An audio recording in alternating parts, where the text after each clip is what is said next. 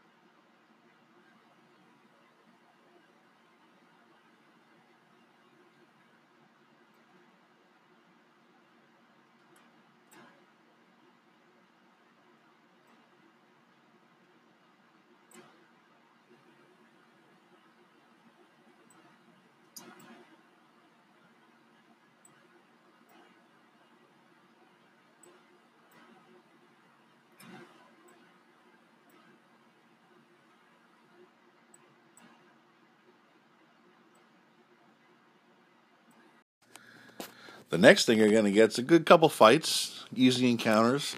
It lures you in. A little mystery, little side quests, NPC interactions, some basic stuff. Like we were scared by a cow the first session that we played. You know what I mean? I didn't know what a fucking cow sounds like when he's chewing cud. Apparently, everybody where these other two guys lived did. All right, because Matt knew exactly what it was. Tim knew exactly what it was. I thought it was a fucking troll chewing a bone or something like that. But when Tim made the sound of what it sounded like, and Matt's like, "Oh, just a cow." I hope you're from the fucking farmlands, dude, because you're gonna need that knowledge. All right, you need all the fucking knowledge you can get to deal with these rednecks. I think Tim makes moonshine in his basement. They're just saying the whole happy whisk thing. That's why she's happy. It's the moonshine, man. All right, part 3. So next, once you're lured into the game, you're feeling good about your character, you think, I'm going to make some progress. Maybe around 2nd level or so. You're going to get a fucking encounter, dude. It'll probably consist of doppelgangers. A lot of them. He'll say there's only 2 or 3. There was like 49 at least, right? And thousands of gnolls with longbows. Or something along those lines, you know what I mean? If you survive, by the grace of God, which means you better fucking be prepared to cheat your fucking ass off. Everything's going to be a natural 20, dude. Roll your dice. Fucking roll 20 window, roll your own dice, and just fucking cheat your ass off. I rolled 19 natural 20s in one game once. Didn't catch on. So it worked out well. Anyway, you're going to have that to deal with, all right? Unfair encounters. And after that, let's say you kill the shit. Somehow, you cheat your way through that bullshit, right? You kill the motherfuckers. Guess what? Fucking rot grubs. That's what, bitch. Rot grubs. Remember those fucking things? D&D that you really didn't do to somebody? Against the bro code? No, not in this game. No fucking bro code, bitch. We just got the insane DM code. When he has that glint in his eye, I'm going to look for it now. Matt said he saw it. So there's a certain glint in his eye. I got to learn this glint. We got to figure out the glint, dude. Me and you work together. And then... Well, no, don't stick your hand up the ass. Nothing. Just, that's what red shirts are for. Learn that. Red shirts are your friend in this. Some will kill them all. By the dozen. That's okay, though. That's why they're there for, red shirts. It's the only way to survive the full body cavity searches. All right? And then somehow, so you get through all that, you're in for some shit. I don't know what it is yet, because that's where I'm at. All I know is expect the unexpected. He's even said that in his campaign, you don't get beyond 3rd level usually, so I know I'm fucked, because I'm approaching 4th. And I called him out on his vicious rot grubbery stunts. So, publicly shamed him. I'm in for some shit on Monday, that's all I could say. Help me, watch my back, I'll watch yours. We gotta protect ourselves against this fucking DM, man.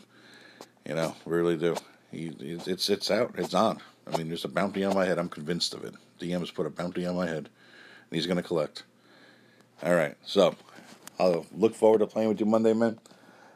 Hopefully you got a sleep spell.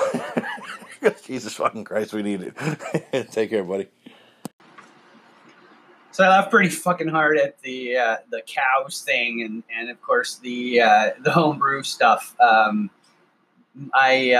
bosses, well, they don't make it. Well, maybe they do. I don't know. But they tend to have some. And I actually sent Joe a message saying, don't worry about it, man. I'm a country boy. I know how to tip cows over. I've drank homebrew. I got your back. Don't worry about it. So the actual session was really good.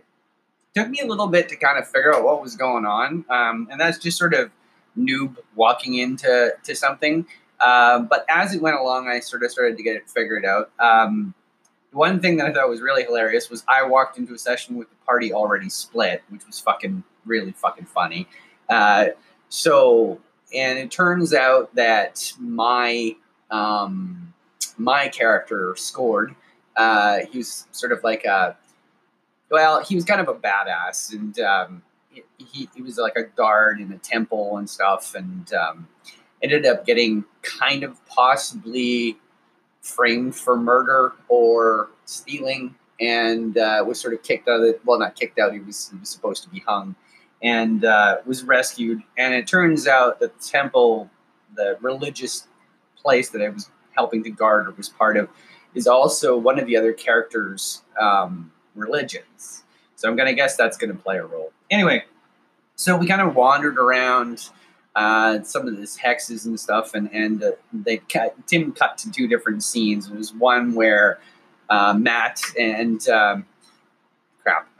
They were getting together and they were looking at. They found this dead knight, and so they're kind of dealing with that situation. And then me and Eric were in sort of this small town and kind of wandering around, and he kind of met up with me and stuff. Anyway, so after that, they kind of did a bunch of stuff, and at one point, Matt's halfling had kind of hid this signet ring that he'd found. So then we all decided to kind of have a snooze in the tavern, and then the cleric, Eric's character, was woken up by somebody. Of course, we didn't know all this, but this was sort of in game, and so we were told, or he was told, to go and kind of rob this caravan, but not to kill anybody. So the next morning we all have these disguises in our rooms. We wake up and he kind of smoothed it over on us and just sort of talked us through it or whatever. So we went out happily along, and so we're sort of playing, and this is where I'm still trying to get into sort of what my role is in the group. I think everybody has a different role. You don't always play the same role, but everybody has a different role depending on the dynamic of the group. So I'm still trying to figure out where I not fit in per se, but fit in. So I was kind of laid back a little bit. I was also having some major technical issues, which aren't going to be a problem next time around. I told the guys I was sitting in a lawn chair with my tablet connected to the wall so I could keep it charged, and it only has a mic on the back of it.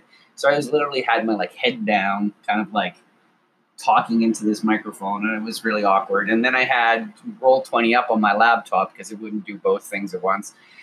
So it was entertaining. It wasn't comfortable. Anyway, so we go off to find this caravan, and Eric's character dressed up as a girl, and it became the funniest Monty Python sketch ever. I was claiming that they were just drunk ladies, and they just wanted to check out the merchandise and stuff, and it was an epic. I laughed so fucking hard. I couldn't even say anything. There was a point where I was supposed to sort of shake down the guard and stuff, and I couldn't think of a fucking thing because I was laughing so hard. I was just I'm just gonna put him in a headlock and try and diffuse the situation a little bit. Meanwhile, Matt's halfling jumped up and stole a bunch of stuff, and then got the cart off and running with a horse, and that's where we ended it. It was 3 hours of hilarious. So yeah, it was really good. Anyway, circling back, so I'm just trying to figure out what my character. He's a fighter, but I didn't want him just to be a run of the mill guy, So he obviously has a dark past, but I have to sort of figure out what his personality is going to be like, and I think it's going to be sort of not like a pirate per se, but just he kind of goes the way of the wind, sort of. Doesn't go along with the group, but goes along where the money is, right? I think he wants to just make some cash and retire, and find a hamlet somewhere that he can relax. Anyway, so. Yeah, I'm really looking forward to the next fucking session, which we're going to do tomorrow night, actually. So I'm stoked about that. And as a side note, I got my man cave all set up. So I spent the last couple weekends cleaning up the basement, and I got my new computer set up, and everything's working really good. So I've been wildly productive. It's 11 o'clock at night on a Sunday, and as soon as I'm done doing this podcast, I'm going to finish working on that MeWe hex. I have some editing to do and add a couple hexes, and should be up by the end of the week anyway. Talk to you guys all tomorrow. I got one last little call-in from Colin. Colin, I got to get in on a game with you soon, man. I've been kind of concocting something in my head. Wouldn't mind doing Roll20 now that I can. Maybe running a couple one-shots or something. So I'll let you know, man. You'll be the first one on the list. Hey, Shane. All the best for Monday, mate. It sounds like you've got a good crew there that you're jumping in with. I'm pretty jealous, man. I'd love to play in that session, but I'll be fast asleep. Enjoying your chat about Isle of Dread and the known world and the Grand Duchy of Karamikos. I love that Mastara setting. There's just so many settings and not enough time, not enough hours in the day, mate. But anyway, awesome stuff. And dig your little bit of guitar at the end of the episode too. Catch you later. Take care.